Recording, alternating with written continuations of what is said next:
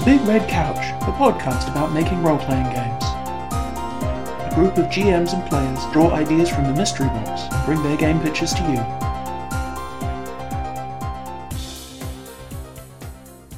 Good day, listener, and welcome to the Big Red Couch. Today on the couch, we have, in distant merry England, Craig.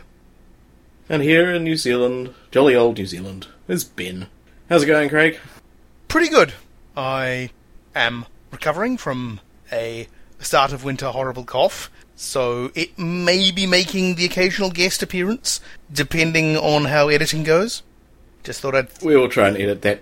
That tends to freak the recording out slightly. So, a little bit, yeah. Yep. Other than that, things are good.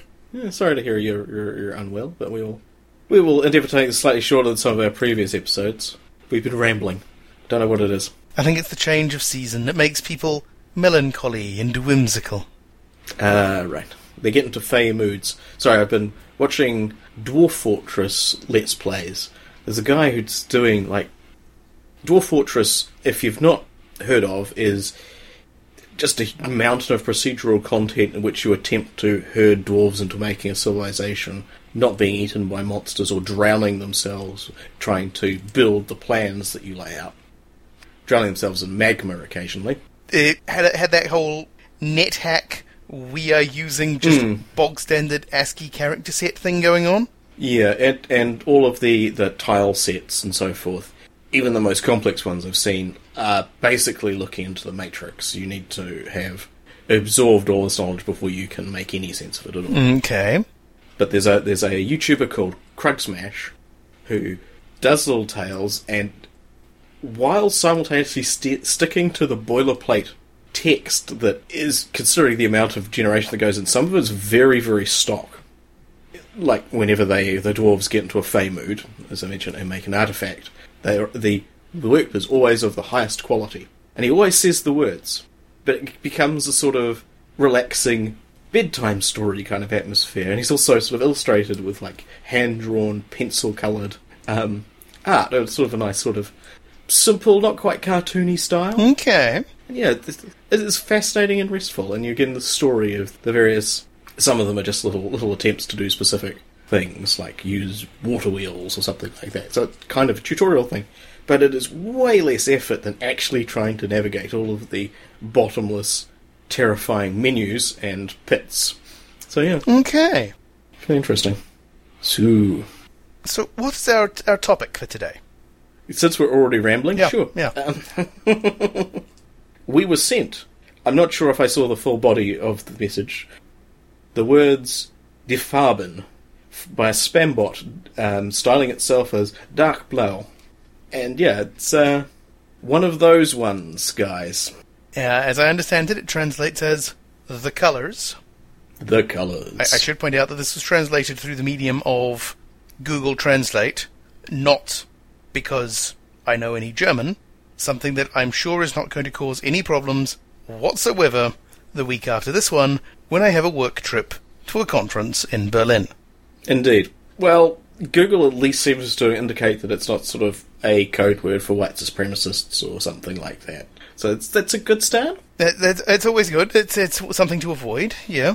Mm-hmm. Mm-hmm. Mostly from what I could see is people attempting to hock systems and or resources for teaching the German language to preschools, which would probably be above my level of language comprehension, as we've discussed in the past. But, that seems relatively innocent. Certainly above my level of German comprehension, and Russian comprehension, certainly Latin comprehension, probably French comprehension.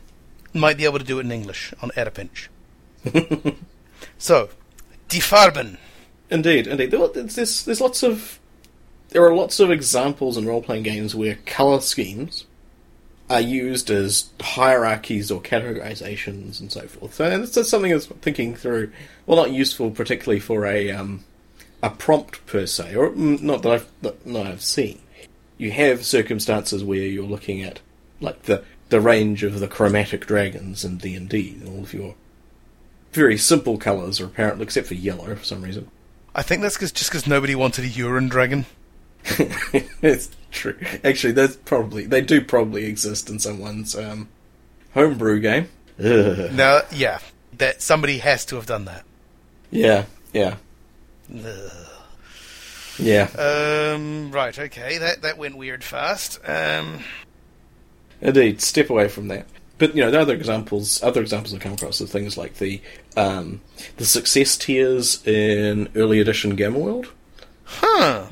In what I suspect, if my maths was more solid, is an attempt to replicate bell curves on a flat D100 system, or at least getting some sort of gradiated success. And you had various you would have a statistic, and you could either roll on the variously coloured line on the graph, on the diagram graph. Not even sure what it is. It's a table. It's definitely a table, and see what multiplier that you fell into, like from 1 through 5. But they could also be compared to some other stat and be raised and lowered. So yeah, it had a lot of bells and whistles and belied the very pulpy we are deliberately misunderstanding how radiation works setting.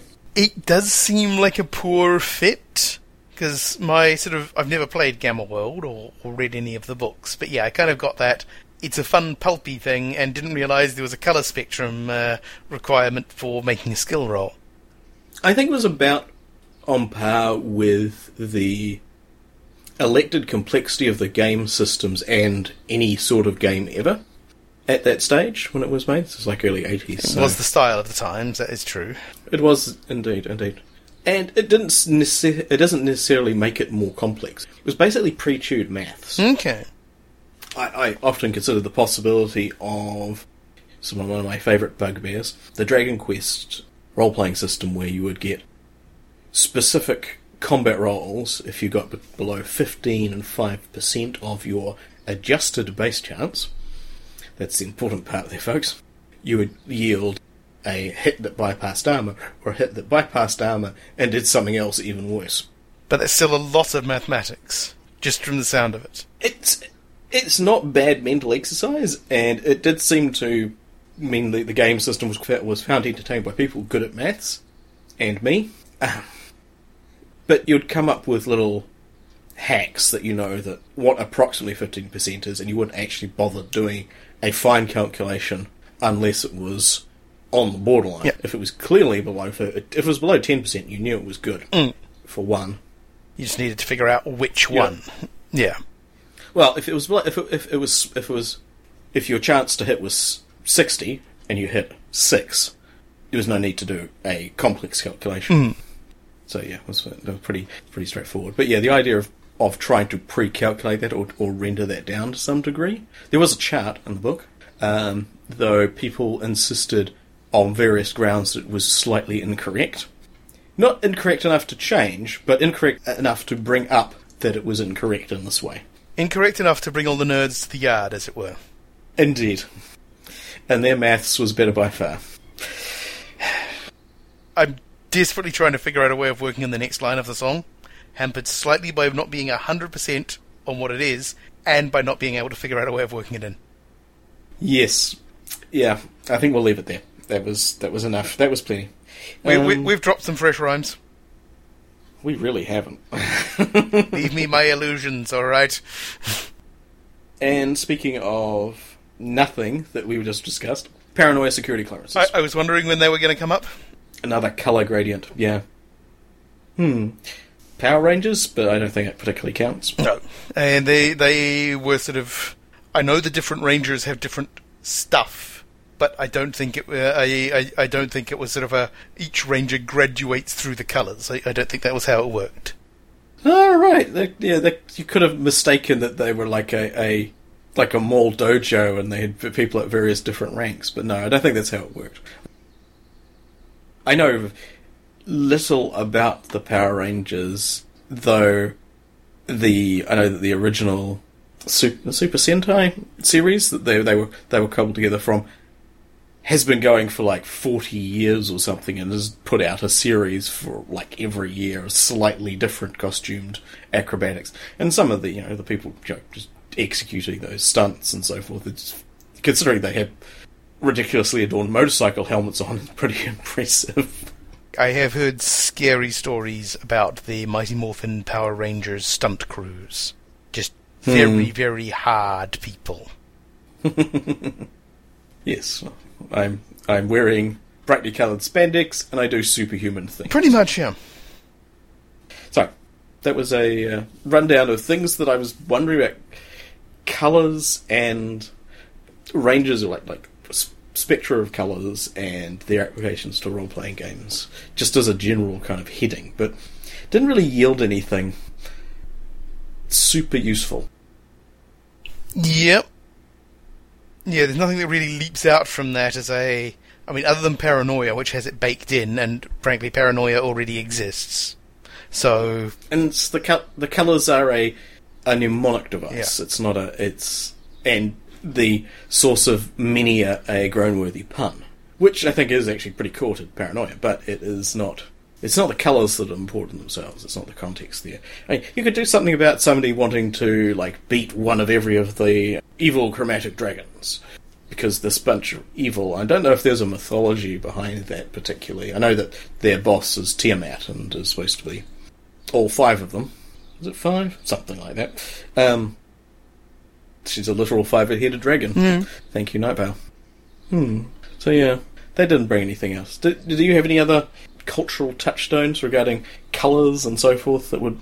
not in the terms of colour hierarchy. I mean, I do have an idea for FARBEN that goes off in a completely different direction. I'm just trying desperately to think of anything that can be milked from the colour hierarchy kind of thing.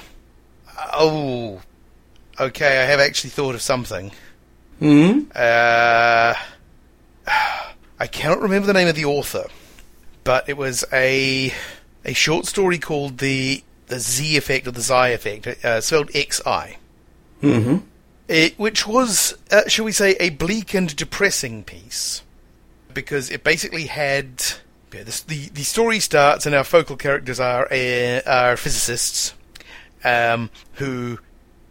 sort of battling with some recalcitrant radio astronomy equipment that is just refusing to pick up any signals above a certain wavelength, and they haven't been able to figure out why. And what becomes apparent, or what becomes discovered over the course of the story is that the universe is shrinking rapidly because of this not ever actually explained Z effect, and that the reason that the radio astronomy gear is not picking up these wavelengths is that the universe is too small for them to exist. And this starts to become very apparent when those longer wavelengths that don't are too big to actually interact with our universe anymore start intersecting the colour spectrum, and colours start not being there.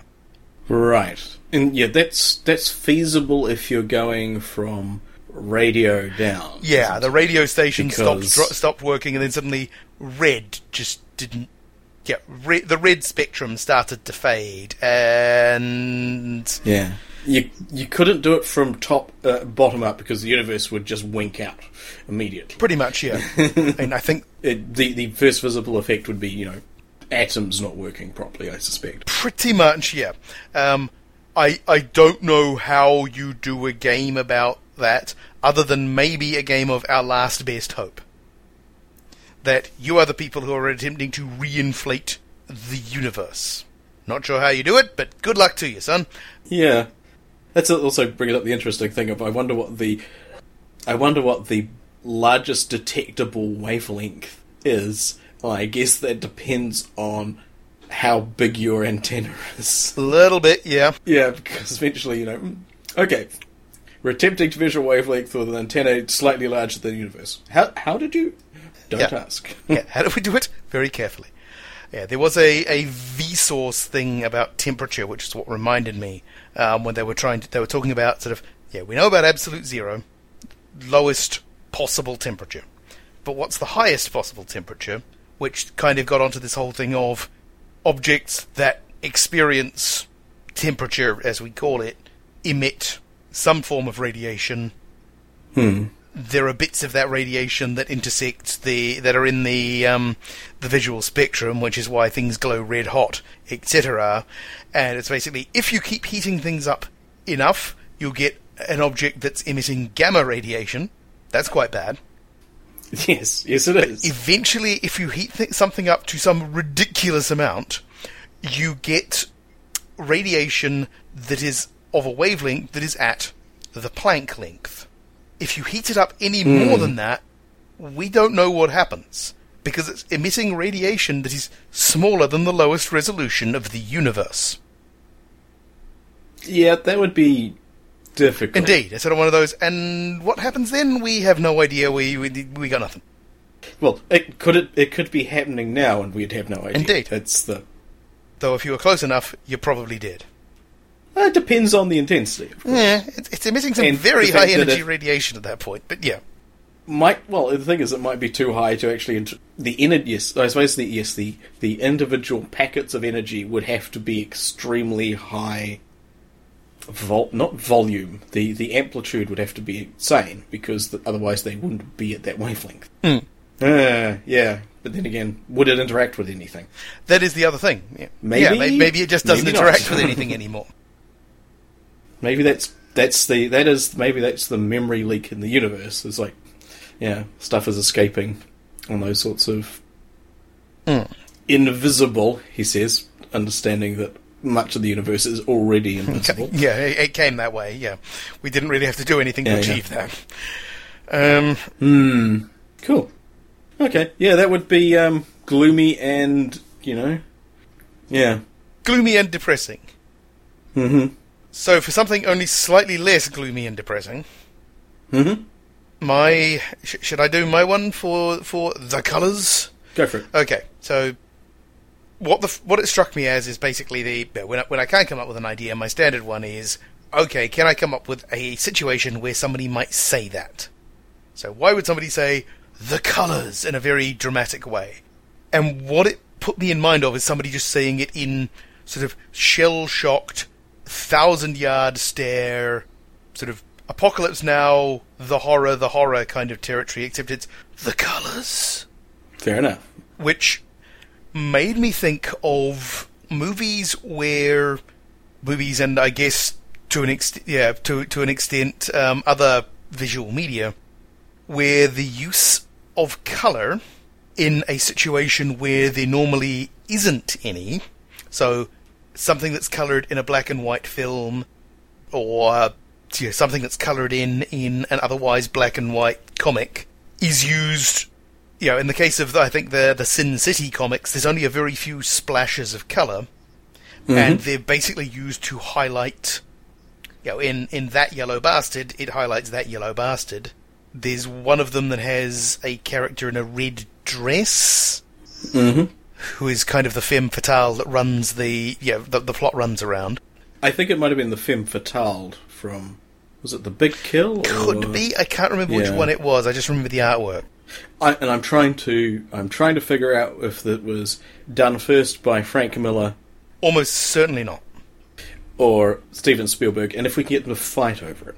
Which Steven Spielberg one are you thinking of? Schindler's List. Which I never saw, but fair enough.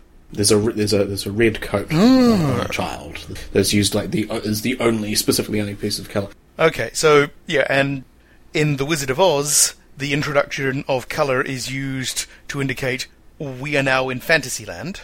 We be trippin'. Yeah, we be trippin'.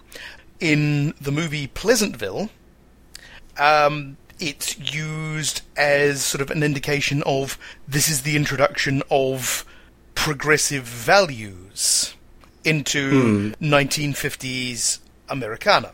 Freedom from the stifling patriarchy. Indeed. Etc. I haven't actually seen Pleasantville. I just remembered the trailer and read the Wikipedia review. So I was sort of thinking about those, and colour effectively used as a signifier of this is the thing that is changing. Isn't that wonderful?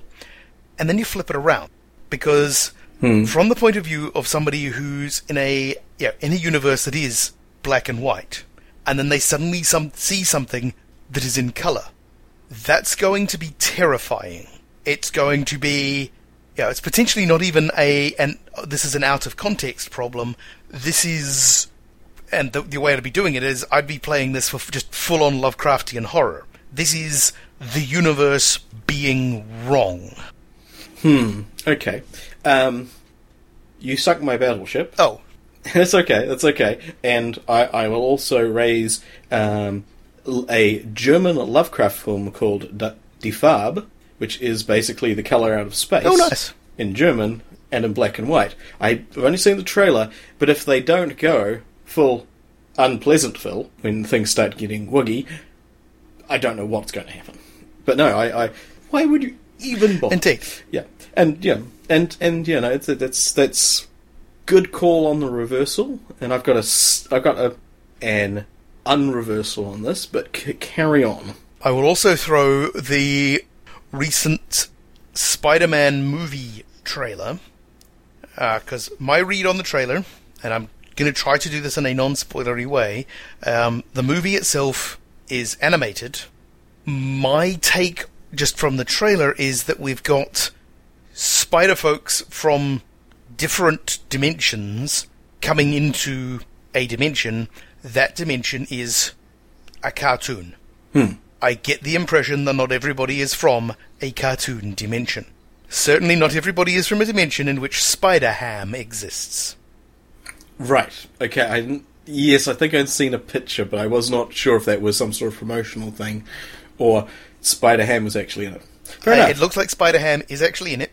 I know virtually nothing about Spider-Ham other than, hey, it's a cartoon pig in a Spider-Man costume, now read on. It's also got Spider-Gwen, so that's always nice. I'm not familiar with the full scope, but I did see the exchange between Peter Parker being a late 20-something, not quite derelict, talking to Michael Morales, who is a teenaged guy going, who is this jerk? It's like... Yeah, and again, from the point of view of... Presumably, from the point of view of somebody from a non-cartoony universe stepping into a cartoony universe, well, if cartoons exist in your world, you've at least got a basis for reference. You might think you're going mad, but you've got a basis for reference. If you did it the other way round, if you had the circumstance of you're in a cartoony universe, that's how it works, and then somebody who isn't animated, who has pores and skin tone and texture... Yeah, it would look like one of those realistic Homer Simpson CGI things or something like that. It would be rugose and eldritch in a way that, would be pretty upsetting. It would be horrifying to look at. The way I see it, you've either got two games, sort of two directions you can go in the game there. You either go with this introduction of the colours being, this is actually the threat. You go full Lovecraft, you use a system that can deal with, this is the character becoming increasingly unhinged. So a sanity derangement mechanic of some sort. There are plenty of them out there. Unknown Armies, Trail of Cthulhu, the various Call of Cthulhu things come unerringly to mind. You could probably have a lot of fun with a fate-based system and just loading people up with pain-in-the-ass aspects. And yeah, just go with the full-on horror that this is actually a threat. These things do not mean you well, and their very nature will damage you. Or you go with the something has caused the dimensions to merge, the other guys find you just as weird, and you're attempting to work together to solve this problem, even though looking at each other will cause you harm. Ooh, that is... I can't... Ooh, that's mediating that via a rule system sounds challenging at very least. I mean, like, a lot of people issue you actually having functional languages in their games because they don't want the trouble of talking. To make it more hard to talk to NPCs than it is for the PCs to talk to one another. Yep, I have made that mistake in games before and paid for it dearly. Seemed like a good idea at the time, wasn't.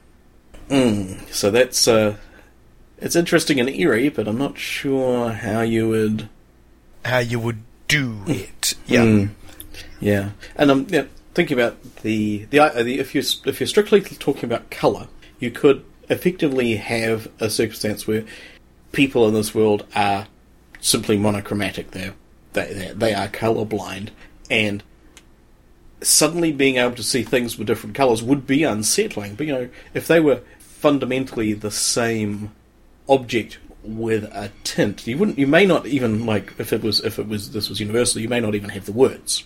And chatting previously about languages and how they have different, they obviously have different words and languages for the different colours, but some of them also have extra words or colour definitions between two different types of green, or there are some languages that don't distinguish between green and blue. So that would be, again, super hard to visualise. It is probably easier to conceptualise the idea of that something is not only got a colour but also has this extra information laid on top of it, which basically means bad, wrong, you go mad now. It's a threat, obvious. It's pretty obvious that. You may also want, and also you make sure that the subtext isn't that things that are different from us are bad and wrong. Maybe go something slightly more progressive than that. Yeah, but it is a territory you maybe want to avoid. Yes, xenophobia, the RPG, is not something we really need in the gaming market at this point in time. We don't need any more, put it that way. I can think of at least 2. How many have you got? Well, anything that classifies groups into PC and XP races. Okay. 2 plus an entire genre. Okay, right. Cool. Yep. So I can see that if to do a horror scenario where, especially if this extra, trying to think of the word for it, like colour theory, or this extra information is reveals a contamination or something that's going on. It's like, that's a thing. Any specific setting or something you'd come up with, something to arm the players with, like, a hope? Because, Well, I think in terms of setup, it should be something that is difficult to... If you're going with the flat-out horror approach, it should be something that is difficult. The colour should be something that's difficult to detect unless you're looking for it. So I would probably do it as your very classic. I'm just going to keep going back to Call of Cthulhu and related works because it's a model that just works really well for this idea. So you go with somebody receiving a sort of summons to an asylum where their beloved professor is locked away in the maximum lunacy ward, muttering about the colours in German for no readily explainable reason. And over the course of the inevitable investigation, they stumble onto whatever. That's the obvious one for that. For the if you were going to do a twist / reveal thing, maybe these are colours that you can see regardless of a light source. Oh, and the colour information is regardless of whether you actually have. Say the professor in question is colourblind. He's one of the many ranges of genetic impairments. That means you can't see colours in the same spectrum. So when he starts seeing colours, he thinks, "Wunderbar! My sight has returned. Maybe I can find out how and help the world." And then finds out that no, something is seriously wrong, and in the process he may have contributed to whatever's going on. But the idea that if you're running it in, say, the asylum is like a really modern, clean, everything is lit, possibly 24 hours a day, but it's like after lights out, when the PCs would not normally be there, that these, you can see objects that are clearly, they have colour regardless of the ambient light. And so, and you could, if you were doing a horror thing, you could ratchet it up. So it's like, okay, our friend claims to see colours in the dark, and they realise, oh, he's colourblind. What's he talking about? Well, he didn't used to see reds. But now he's seeing them reds in the dark, and now we're in the asylum trying to figure this out. And now there's a power cut, and now it's like a fucking blacklight painting in here. Nice. Yeah. The things may be the same colour or a different colour, but yeah, if you're seeing things normally, or maybe you could get a UV light out, and it makes it a bit more obvious. But yes, things is that this creeping contagion is affecting things, and they don't know how or why, and they're trying to deal with that as it silently spreads in these big, like well lit halls of this medical institution, which is otherwise completely above board, and maybe there's a metaphor in there. Maybe that's a thing. Maybe you could wring a bit of extra nuance and context out of that. And then when they start noticing it at the diner across the street, yeah, maybe think it's contained. We've figured out that that UV light keeps us back, or something like that. We've sorted out. And then you start the apocalyptic. I'm specifically thinking the Mouth of Madness kind of movie kind of thing. Yeah. Where it starts to unravel. But yeah. The waiter in the coffee place across the street with the piercing blue eyes, even when the lights are out. Yeah. The idea that the information that this thing has a colour will cut through apparent darkness and so forth. That normally when you wouldn't be able to receive the information you are. And it's informing you in that way that is not very subtle or kind. Nice. Yeah, I mean, doing it as a less creeping, insidious, wants-to-kill-you horror, and more two sides who can't even look at each other without incurring some level of damage, having to work together. The system would be tricky. You'd need to find a system that could cope with that. Well, you need some sort of levels of consequences and so forth, because if you use the language thing of, we just don't look at each other, that's boring. Well, it has no impact. It has no consequences as far as the game's concerned. So, okay, it's colour, but that's it. There would need to be a something, and I'm not entirely sure what that something is. I mean, I kind of had the mental images of bits of the later seasons of the show Fringe with the two different worlds. The tints and the lens flare and so forth. Yeah, that could be the indicator of where you are is a sort of subtle visual thing. Yeah, it probably means that this would probably work better in a LARP situation, to be honest. Yeah, I don't know if you want to do something like strapping people with those work lamps that go on a headband, with incredibly bright lights, so no one can look directly at one another. That would be a bit weird. But the idea that you actually mime it out is like, okay, we need to do something, but we can't look while we're doing something, making the performance of that part of it. That would probably, a LARP head would probably be able to tell us more about that.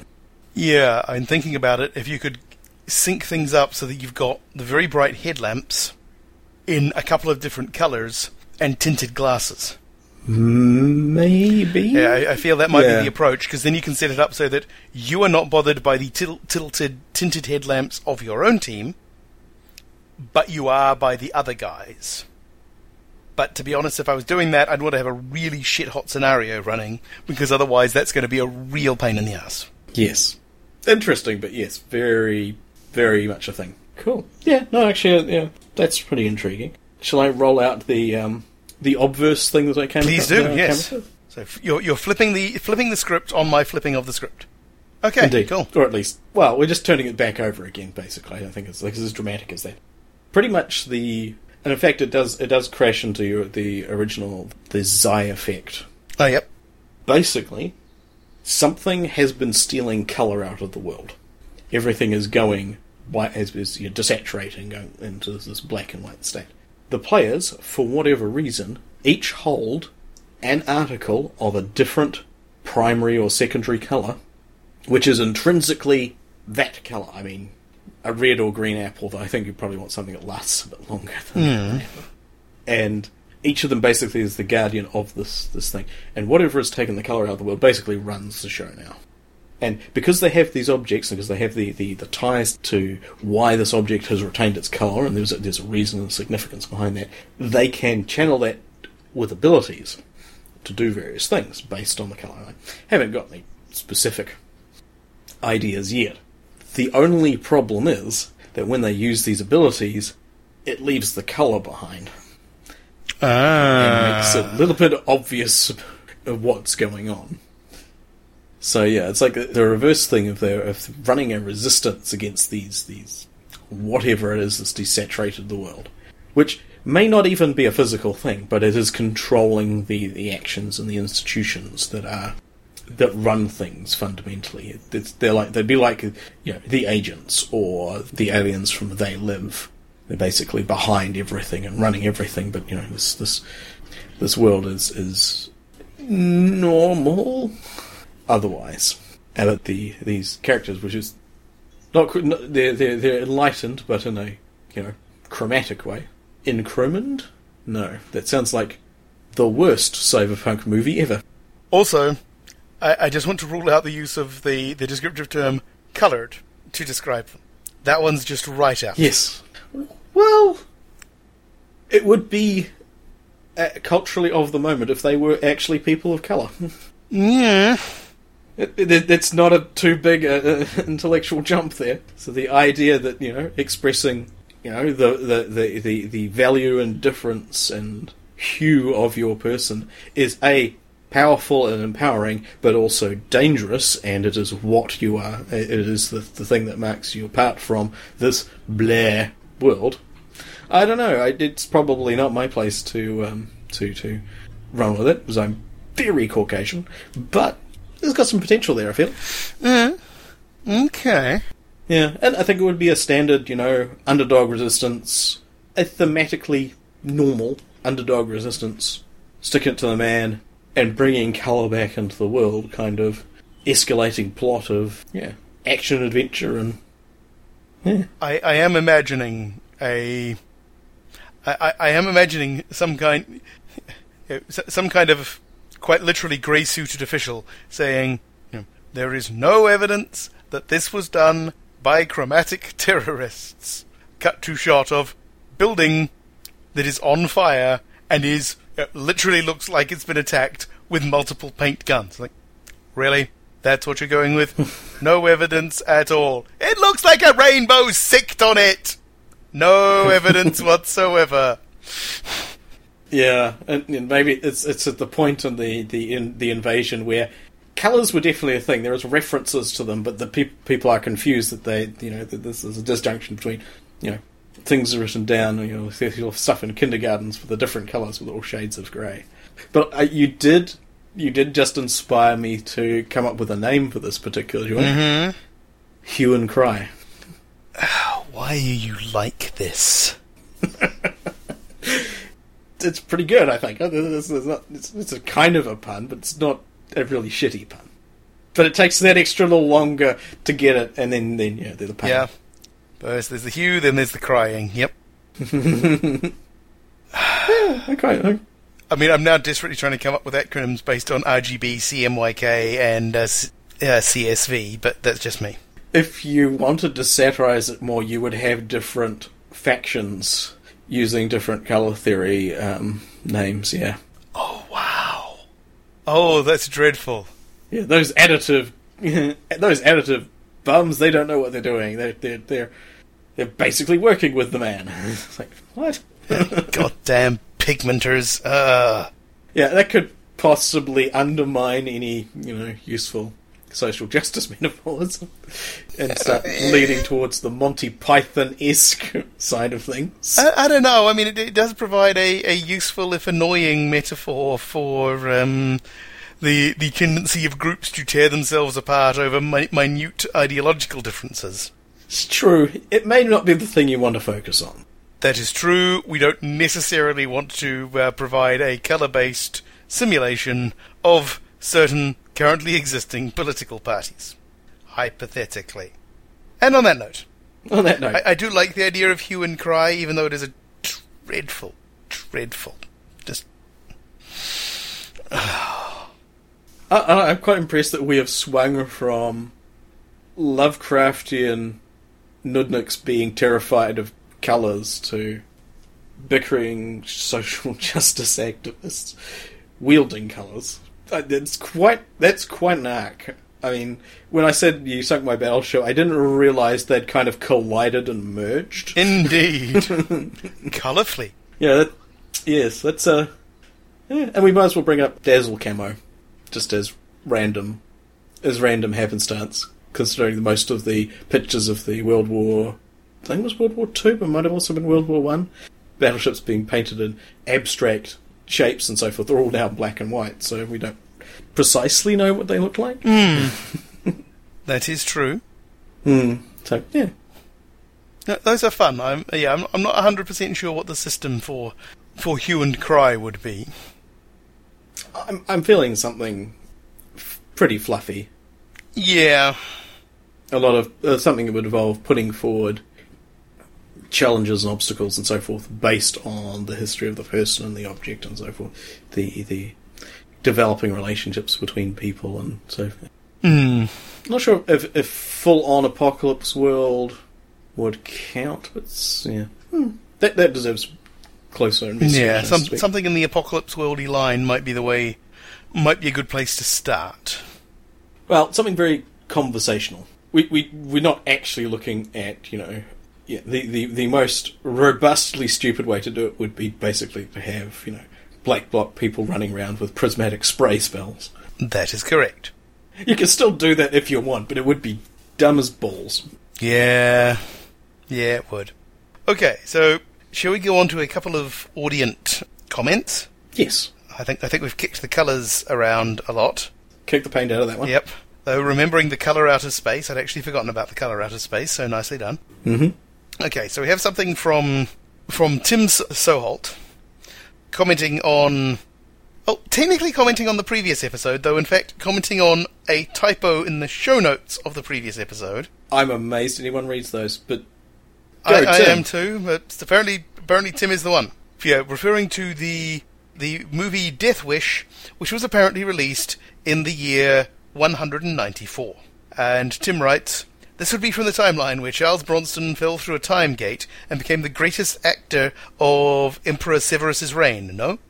Ben had then replied with, "Thank you for the typo spotting, though I could definitely get behind a time-travelling Charles Bronson caper. Do you believe in Jupiter? You're gonna meet him." Yeah. And, Charles Bronson does look about 2,000 years old sometimes. So. It's entirely possible this is the second time round for him. Yeah, it's not... He's got a kind of worn expression. Yeah. Yeah, that was useful. Yes. Tim had also made the comment that the description of the idea of chronocops makes it sound like it might be a riff on a Heinlein story. Tim initially quotes "All you zombies," but actually meant "by his bootstraps." Which, come to think of it, I haven't actually read, I don't think. So if we just pause for a second, because I know which one "All you zombies" is. I may or may not have read either of them, but I don't recall this time. Okay, yeah, "by his bootstraps" is somebody interfering with his own history deliberately. "All you zombies" is somebody who turns out to be their own parents. Awkward. Very awkward. Very Heinlein. Very Heinlein. Indeed. Which does explain the comment by Tim of "All you zombies" is a considerably weirder take on creating your own history. I could see Alan Moore being inspired by it, but I'm not sure 2000 AD would have run the result. Yeah. Cool. And thank you, Tim, for those. Spotting the typo. That was one of the better ones. And yes, I could get behind Charles Bronson in a toga with the most powerful handgun known to man. Was that Dirty Harry? I can't remember. I cannot remember either.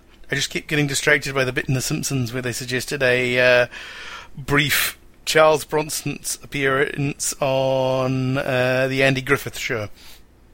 It was weird. He was going down to Emmett's Fix-It shop to fix Emmett. He just walks out holding the gun up with this tune playing in the background. Slightly creepy. I could have sworn that was a Bill Hicks thing, or maybe a Bill Hicks thing that Dennis Leary stole, but okay. That was in The Simpsons. Yikes. Ah, yes. And Taz has punted for the TPK game? What was that? Total Party... Ah, right. That's the Total Party Kill repeat game. Yep. He's going to drop a shameless plug for his time-looping RPG Rewind. Rewind uses a set of index note cards to build a branching time map. For the Rewind event, go with the death of the last team member to revive the whole party. The advantage of the time map is you can always fast forward to the point where you want to branch out from there.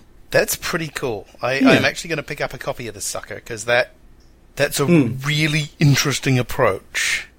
One of those ways of solving, rather than doing a tack map with your various timelines, zooming through it with the Donnie Darko tube of light thing. Yeah, that would make a bit more sense. Yes, the weird jellyfish tube going out in front of them. Or am I crossing that over with the Abyss? It looked very similar, but was slightly more... It probably took slightly fewer thousands of computer hours. Cool. That Rewind, and it's a freebie on a drive-thru RPG. We will chuck a link in the show notes for that one. Show notes. Sorry, that's for anybody who listens to the Daily Zeitgeist. I do not listen to the Daily Zeitgeist, sorry. If you want to hear all about horrifying political stuff going on a daily basis, I thoroughly recommend it. I'm getting enough horrifying political stuff at the moment without even trying. I mean, one of the better ones was somebody stitching together a Pacific Rim Jaeger startup sequence and syncing it in with Theresa May attempting to dance at a Tory party conference. I can see that in my mind's eye, and I kind of feel a bit sympathetic as well. Yeah. Cool, I'll have to check that out. For plugs for other podcasts, if you really want to ride the toboggan of daily updates, it's hosted by Jack O'Brien, one of the co-founders of the Cracked.com website, and Miles Gray, who has formerly worked in politics and is now a comedian. Seems to be a career arc which happens quite a lot, and they get another comedian on to discuss things going on in the world, and it includes, rap beefs and Instagram meltdowns and, what's going on in the tabloids, because they've spotted certain things going on in the tabloids that still affect people's perception of the world. I thoroughly recommend it, but might want to fall back to the weekly roundups rather than, sticking your mouth on the fire hose of endless disappointment that is the world. I am woefully behind on podcasts at the moment, simply because I cannot listen to them at work. They're making you think, the fiends. A little bit, yeah. When it was just digitized stuff or georeferenced stuff, I could listen to podcasts. But coding, I cannot listen to people recognisably talking while I'm coding. Right. You just need banging, high RPM, EDM music and so forth. I've been going with weird ambient stuff. So, the first track of Brian Eno's Music for Airports on endless repeat. I'm going to ask how that's different from the rest of it, but I prefer the sound loops. I had been listening for a while to some of the Disintegration Loop recordings, which were when a composer was transferring some stuff that was on very old magnetic tape to digital, and realised that because of the age of the tape, it was flaking. And so basically would set up these loops of tape and just record the sound over and over as the tape disintegrated. So the sound gets more and more destroyed as time goes by. Okay. For archival purposes, I assume they got the cleanest copy they could, and then, maybe reinforced it with some subtle algorithm before destroying the I hope so too, but yeah. Anyway, so yeah. That reminds me, so this will be our last ramble, I suspect, about the person who composed pieces of music out of the clicks and scratches that failing hard drives make. It's now quaint and old-fashioned, but still puts, if you've dealt with technology, it will put your teeth on edge almost instantly. So not exactly relaxing. Interesting. I know there's a Johan Johansson track that uses the sounds made by a IBM 1601 computer, because that produced noises that you could pick up with a radio. Yep, I believe that. You're right. Well, we seem to have rambled slightly less than the last couple of episodes, and I think we'll leave it there. We've covered some ground. We have, from Lovecraftian horror to hue and cry, chromatic resistance. Yes, that's an interesting one, and yes, I hope it was a colourful conversation. Nice. Yes, that will... Well, certainly some colourful language, I'm sure. Saturated with content. I should stop now, shouldn't I? That has other connotations that are quite... Yeah, accurate or not, they're not... I don't think are as positive as they might be. I'm trying to work in a Pantone reference, but it's just not happening. Indeed. What is our next prompt, for the love of God? Somebody stop me. Somebody stop me. Huh, sure. Alright, so, what is our next prompt, Ben? Well, according to this, it is The Haunted World of El Superbeasto. Which I believe is a movie, though I'm pretty confident I haven't seen it. I'm entirely confident I haven't... Okay, so research has to be done for this one. Indeed. Some possibly terrifying research, and we will see you next time in The Haunted World of El Superbeasto. Hopefully we survive the coming colour wars. Nope, that's a terrible phrase. I'm going to cut that out. I think you should leave that whole bit in, but that's just me. We will see you next time in The Haunted World of El Superbeasto. Whatever that means. Farewell, citizen. And good night. Want to hear more of our shenanigans? Then go to hoarde.net and click on the button that looks like a couch. The Big Red Couch is released under Attribution, Non-Commercial, Share-alike 3.0 Unported from CreativeCommons.org. All music on the show comes from the album Universal Fluff Theory by Krakatoa. Visit them at krakatoa.com or follow the link from our page. See you next time!